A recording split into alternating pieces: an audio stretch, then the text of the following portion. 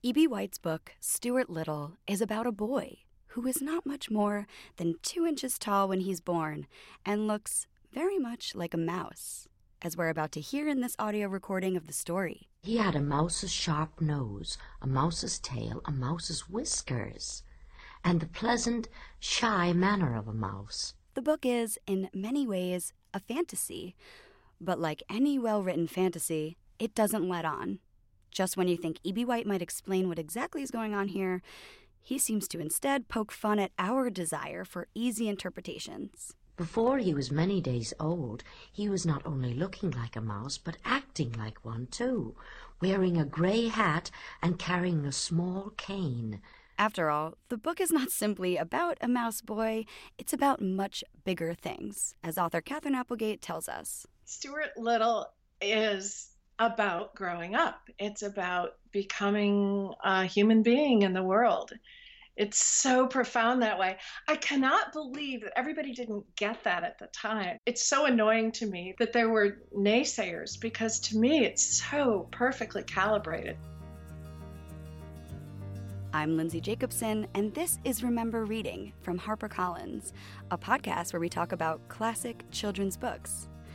On today's show, we're going to dive into Stuart Little, which was E.B. White's very first children's book, published in 1945. Newbery Medal-winning author Katherine Applegate loves Stuart Little and will offer her perspective. She wrote the classic sci-fi series Animorphs. Her latest book, Endling: The Last, deals with many of the same themes as Stuart Little, like growing up, adventure, and the wonder that nature inspires. We'll also hear from Newbery Honor author Kathryn Lasky. She's written a new book called Tangled in Time, which involves time travel and a search for hope. Her work shares an element of the fantastical similar to Stuart Little and encourages kids to be open and imaginative in their lives. That's the whole point of fantasy. You're taken to a brink and you just wonder, could this actually happen? That's just, to me, the best thing that could happen with a kid reading a book of mine. So to begin, just how did E.B. White come up with Stuart Little in the first place? We went through some of his published letters and found one that he sent to his editor along with an unfinished copy of the manuscript. We had an actor read it for us. At the risk of seeming a very whimsical fellow indeed, I will have to break down and confess to you that Stuart Little appeared to me in dream, all complete, with his hat, his cane, and his brisk manner. Since he was the only fictional figure ever to honor and disturb my sleep, I was deeply touched, and felt that I was not free to change him into a grasshopper or a wallaby. So he worked with what his dream gave him, a mouse, and he created the story of Stuart Little. Unlike most babies, Stuart could walk as soon as he was born. When he was a week old, he could climb lamps by shinning up the cord. Mrs. Little saw right away that the infant clothes she had provided were unsuitable, and she set to work and made him a fine little blue worsted suit with patch pockets in which he could keep his handkerchief, his money, and his keys. Every morning before Stuart dressed, Mrs. Little went into his room and weighed him on a small scale which was really meant for weighing letters. At birth, Stuart could have been sent by first-class mail for 3 cents, but his parents preferred to keep him rather than send him away. Stuart Little was one of the first books that author Kathryn Lasky read on her own as a child.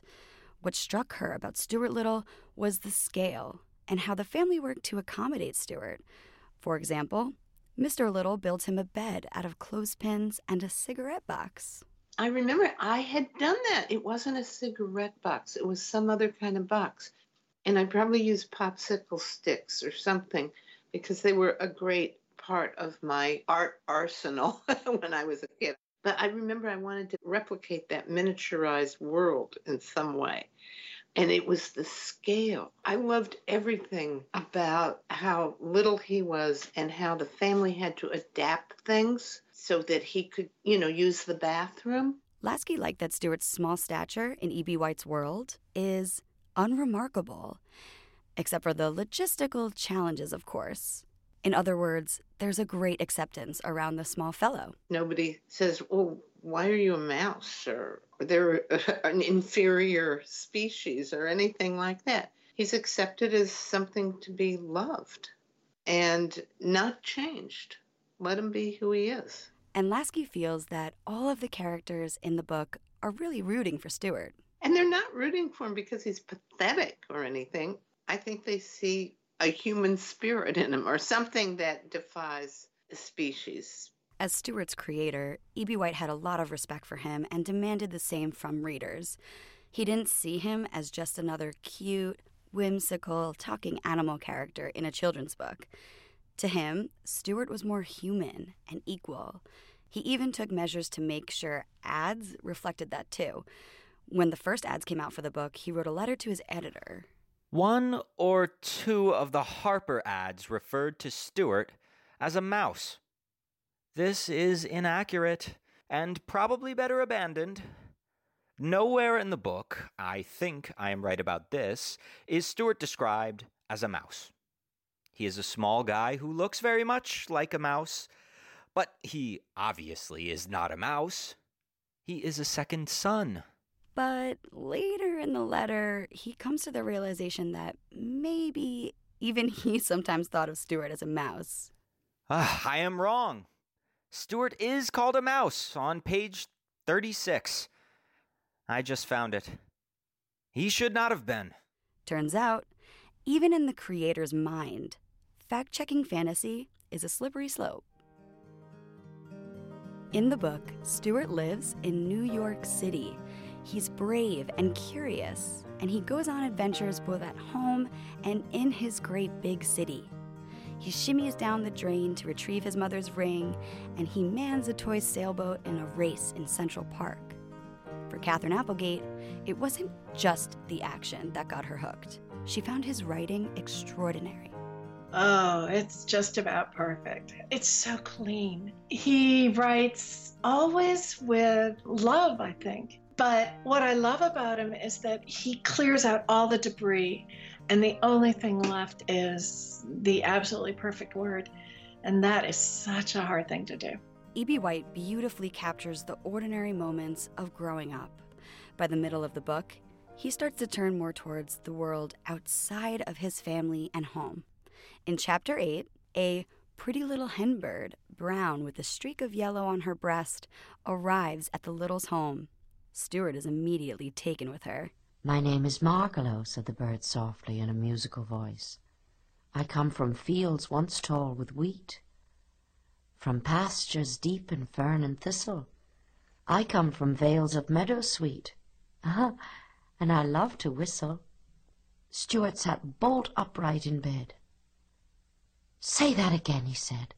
Margalo, the bird, stays with the Littles for a while. And as the days passed, it seemed to Stuart that she grew more and more beautiful. He hoped she would never go away from him. But when spring comes, Margalo receives a message warning her about a strange cat who will come by night. She takes off without even saying goodbye. Stuart is heartbroken, and he decides that he's going to strike out into the world and find her. A dentist he knows gives him a tiny automobile, and Stuart just sets off. By halfway through, you're already sensing Margalo's there, and there's this, he's grown up, or he's growing up. And you can feel the tension there and the fact that he's going to go out into the world and take risks. And that's a very scary thing, but he does it with a certain panache and pulls it up. On his first stop in an unknown town, he encounters a superintendent desperate for a substitute teacher. Stuart right away volunteers. This is absolutely, bar none, the best paragraph or two in this book. Stuart is talking to the class about being the boss of the world, basically, chairman of the world. And he asks a kid named Henry Rackmeyer what is important. And Henry says, "A shaft of sunlight at the end of a dark afternoon, a note in music, and the way the back of a baby's neck smells if its mother keeps it tidy," answered Henry. Correct, said Stuart. Those are the important things. You forgot one thing, though. Mary Bendix, what did Henry Rackmeyer forget? He forgot ice cream with chocolate sauce on it, said Mary quickly. Exactly, said Stuart. And that's like, okay, that's why we live. That's what hope is. There you go. I don't need anything else. That to me is as good as any religion. Stuart doesn't stay at the school long because somewhere out there, Margalo is still at large. After a couple more stops and adventures, he runs into a repairman for the telephone company. Applegate picks up the story from here and reads. Stuart is talking to a repairman, and it's right at the very end of the book. And the repairman asks which way he's going, and he says north. And he says, there's something about north, something that sets it apart from all other directions. A person who is heading north is not making any mistake, in my opinion. That's the way I look at it, said Stuart.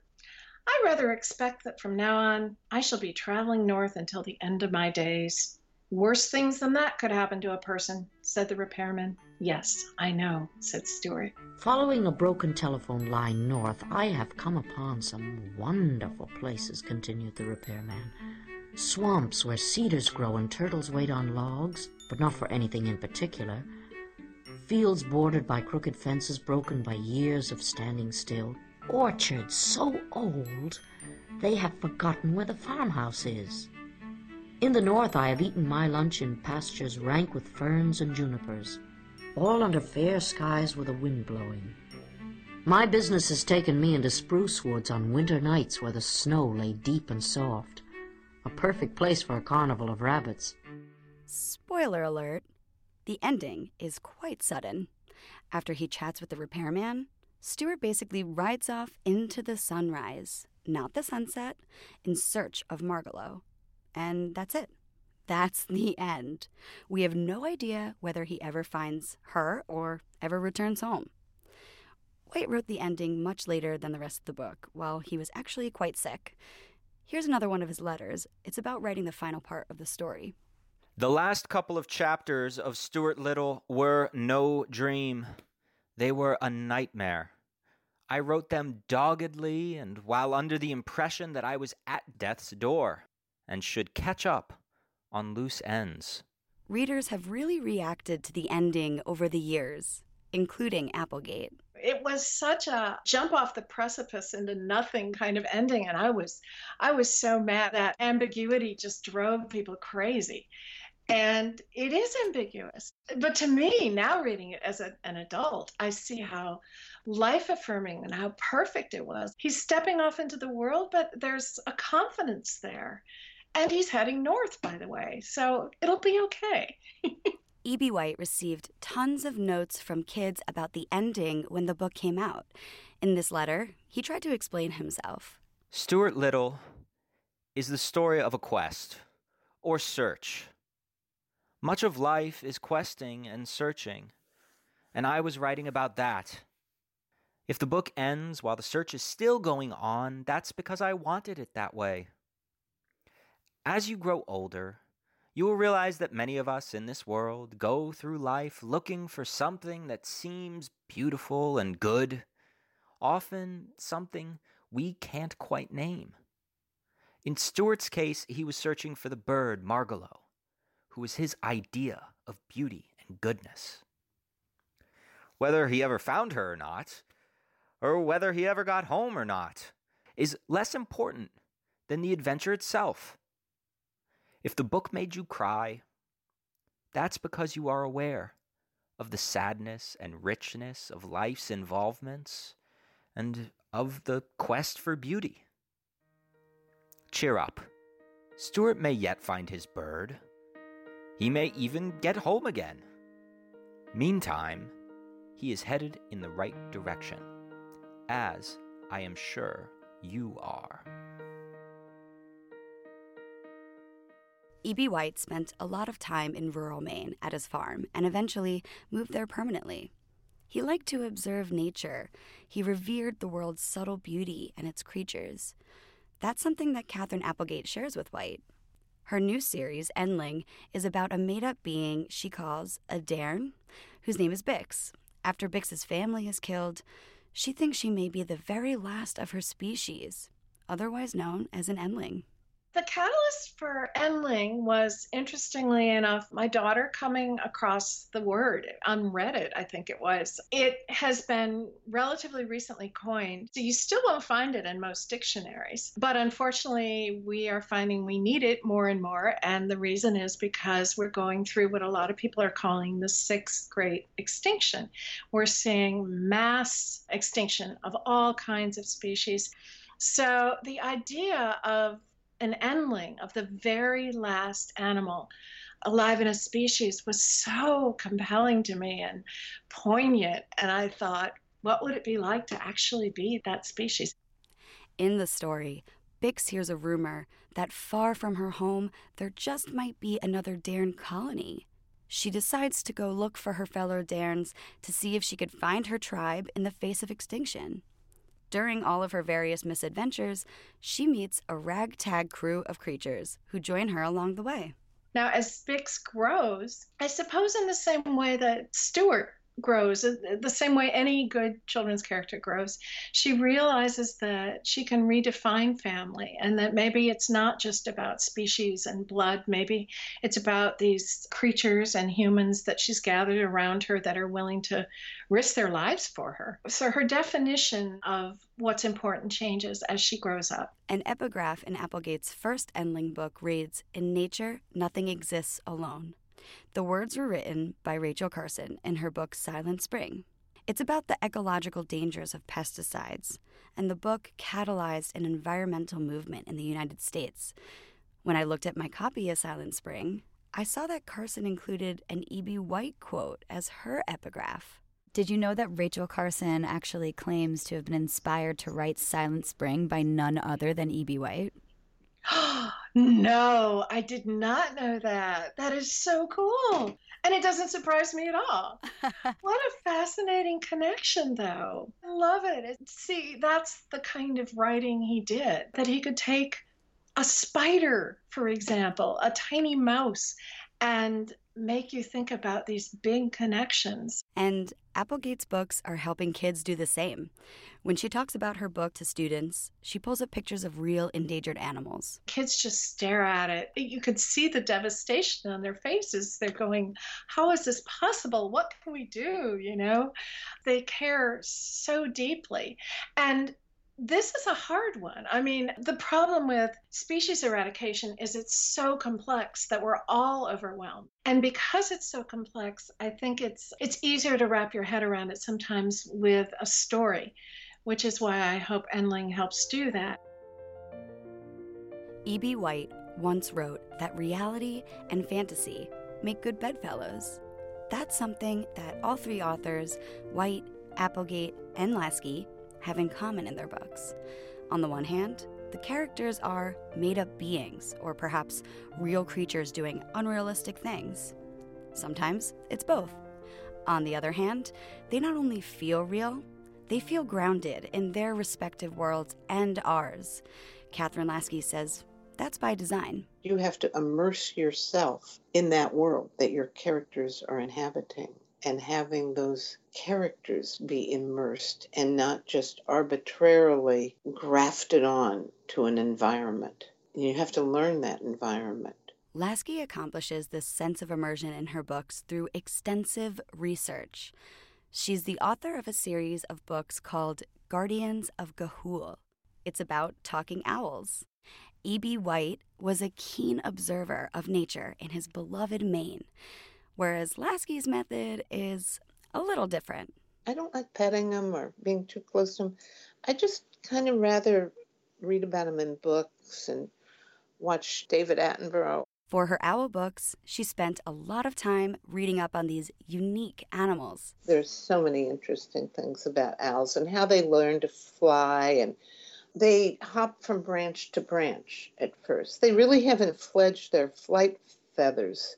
So they just do a little hop, and then they build themselves up. And it reminded me of how I learned to swim, actually. When she was young, her swim instructor put her in the water and told her to push off the pool wall. Each time, she'd push out a little further into the water. Well, that's sort of exactly how owls do it. They just sort of push off from one branch to the next, and they see if they can get to a little more distant branch each time. And I just find that really interesting. So I found all these analogies with human development and behavior. So, while Lasky doesn't like being around animals, she loves natural history. Animals kind of became a portal for me to just explore not only their world, but the whole world. That to me is the most enriching thing about writing, is transporting yourself into another person's shoes or another species. Today, Lasky's Talking Owls, which are a portal to explore independence and friendship and bravery in the face of dark forces, are no big deal. But when White was trying to publish Stuart Little, some people balked at the idea of a mouse child, including Anne Carroll Moore. She's basically credited with inventing the children's library. For years, she was in charge of the New York Public Library's kids department. Moore influenced which books made it into schools across the country. And it turns out she really disliked Stuart Little. Although she had encouraged White to write a children's book to begin with, when she got her hands on what he'd written, she announced that she had never been so disappointed in a book in her life. She thought that children would never be able to tell the difference between reality and fantasy in this book. She herself found it so unbelievable that she wrote White's publisher and his wife, Catherine White, who was an editor at the New Yorker magazine, trying to dissuade them from ever going through with it. Especially from today's vantage point, Lasky finds Moore's complaints about the book hard to believe. She just had such a narrow definition of what is believable. And to think that a librarian really closed down a book because she just thought it was unimaginable. It wasn't because there were dirty words. It wasn't because there was sexual stuff. It wasn't because there was hatred or prejudice. It was simply because she couldn't imagine. And I think that's so sad. When White was writing Stuart Little, he was very afraid of making something that would be cutesy or would inadvertently talk down to his readers. In 1939, his editor was hounding him to get it done. White wrote to his editor saying, "I would rather wait a year than publish a bad children's book, as I have too much respect for children." Another 6 years passed before the book was finally published. Some schools even banned Stuart Little for a time. But the book has, of course, gone on to become a beloved classic. Lasky says that when she was a kid, she loved books like Stuart Little that engaged her imagination. That was what was so wonderful about my reading experience. I think I'd often ask my mom something like, "Do you think this could really happen?" And she said, "Well, I don't know." Or she'd never say, "No, it can't happen." But it was sort of like this thing, well, maybe. There was always an implied maybe. Lasky's stretched imagination comes through in her new book. Tangled in Time, The Portal is about a girl whose mother dies in a car crash, forcing her to live with her grandmother in Indiana. In her grandmother's beautiful greenhouse, she begins to time travel to the court of King Henry VIII. Lasky says that she had some trouble figuring out how to write time travel in a way that made sense. But she didn't think her readers would ever have trouble imagining a world where that's possible. I hope somebody, when he or she reads my book, Tangled in Time, starts thinking about the possibility of a portal. I'd love to hear where kids would like to go and why. E.B. White's books are beloved by children and have influenced many, many children's book authors as well. Catherine Lasky wants to see the same basic principles that defined E.B. White's stories in Kidlit of the future. There's only about 4 or 5 themes altogether to write about in books for kids, as far as I can see. And the main one is about kids gathering strength. You start off in a weakened position, your character vulnerable, and somehow they wind up feeling stronger. They don't wind up being Superman or anything like that, but they've gained strength. And that's the adventure. I think if we stick to that kind of stuff and be inclusive, it'll be just wonderful. For Katherine Applegate, it was E.B. White's honesty with children that stuck with her. She sees more and more of it in kids' books today. She says the fact that he wrote honestly about hard issues encouraged her to do the same, though it took her some time to allow herself to do that. When I first started writing, I was parental. I probably had a little bit of Anne Carroll Moore in me, you know. It took me a while to realize that no, I couldn't write a good story unless I talked about the dark stuff too, and the real stuff, and unless I really was honest. It's very hard to write that way. You have to write what's true, or it doesn't sound right. It doesn't read right. And kids, more than anybody, won't buy it. And they'll tell you too. They know. They are very honest critics, both in terms of knowing when something doesn't feel true to them, and also when they love something. They'll tell you. White has been criticized for how dark and sad his books are, but he insisted books should take kids there. Applegate agrees. She no longer worries if a little darkness creeps into her stories.